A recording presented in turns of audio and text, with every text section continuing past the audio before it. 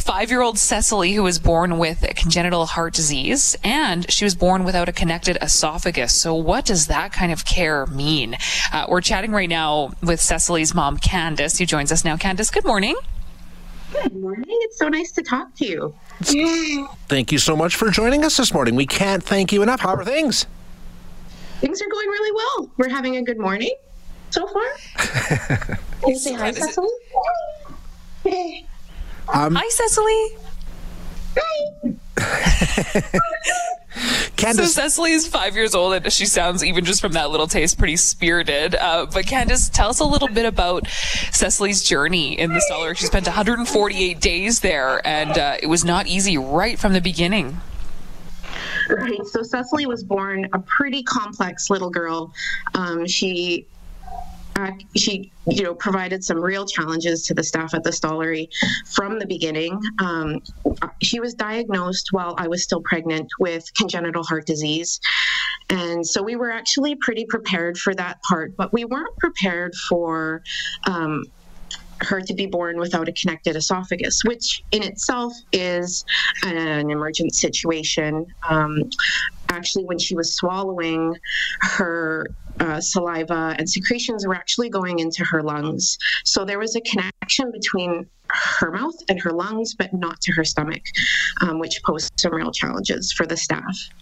so obviously her experience started right from birth, I would think, in terms of doctors stepping in and helping, right? Right. So she was born, and I met her when she was 26 hours old at a different hospital than the one she was born at.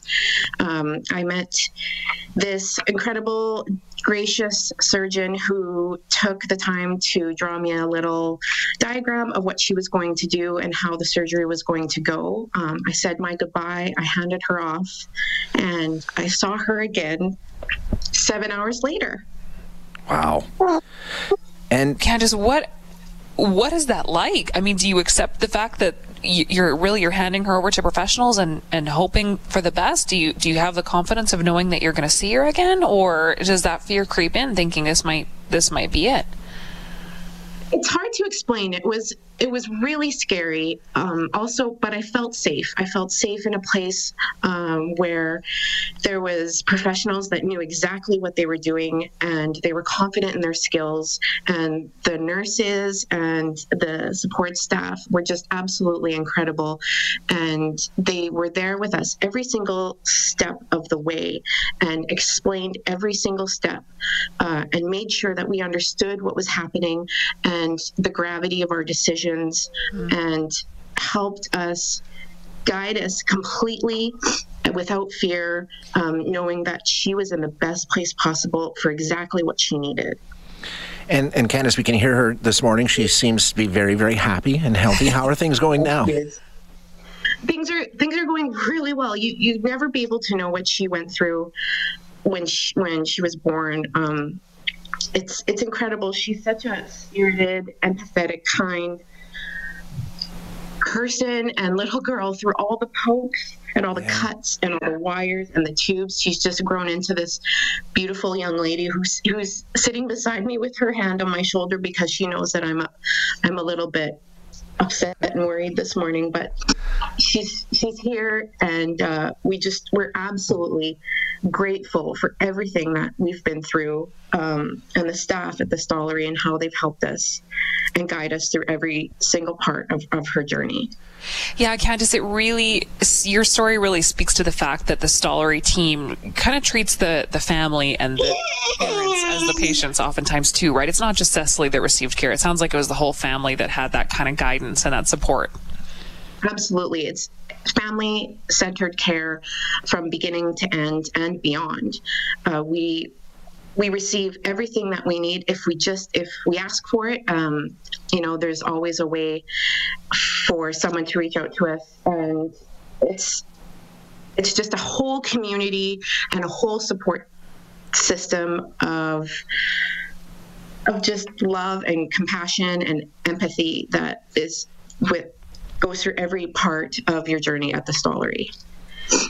Yeah, I think, we talk about the programs that are involved in everything like that, but we don't talk enough about the bravery of the little ones, like your daughter. And like you say, all the pokes and all the procedures and all the things that they go through, and to hear her just, sound so happy and be there for Mom this morning, it just shows the incredible work that they do. It's so heartwarming.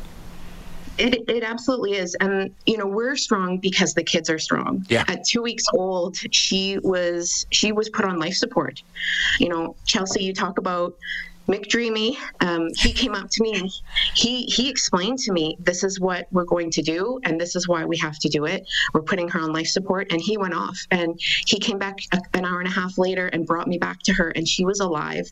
And he told me, we don't know what exactly is wrong, but this life support, it's going to give us some time to figure it out, and it's going to give her time to heal, and it's going to give her time to rest while we go and figure out what our next steps are going to be. And he was right. He brought me back to her, and he was part of that team that helped save her life and kept her with us and saved our family. And she was 2 weeks old when she received her heart transplant. And the gratefulness, there's not even a change. Going through something like what we went through with Cecily changes the depth of the word of grateful and just faith and family and community. And it changes a part of you. It changes a part of your DNA, and you come out the other side a completely different person. And these kids are so resilient, and you're strong because they're strong, and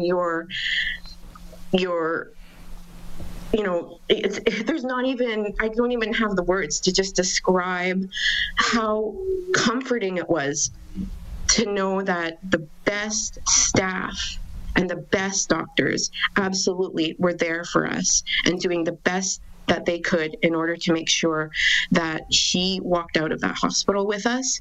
And when we say it's a world-class facility, it actually is a world-class facility. Our cardiologist is from Germany.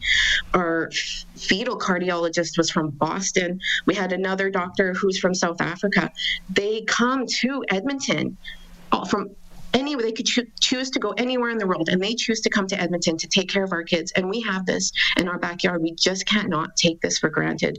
We have to keep being innovative, keep doing the research, and keep providing this to them so that they can be a world-class facility. And what they do. Yeah, it is so important.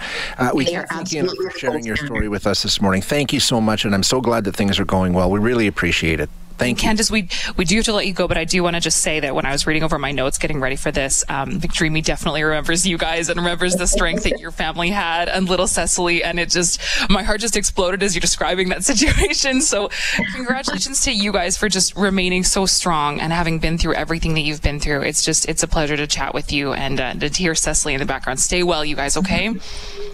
Thank you so much. And, have a good day and be strong. And thank you so much for doing this for us and for the staff. Okay. Thank you, Candace. Take care. Hi, it's Shauna, and I might be a bad parent because my kids think French fries are vegetables. Hey, it's Ryan, and I might be a bad parent because I went out for wings when my wife was in the hospital after giving birth. Johnny here. I might be a bad parent because in my house, the tooth fairy gives pocket change. But we're not alone. Len emailed us and said his 6-year-old daughter's Tarzan moment going from love seat to lazy boy by curtains made him more proud than any dance recital. And Andy left his 2-year-old at the rink. All right, guys, I'm sure we're not alone. Like Andy's kid. For stories and confessions like this, make sure you check out our podcast. It's called Bad Parents, and it's available wherever you get your podcasts. I left a glove at the rink.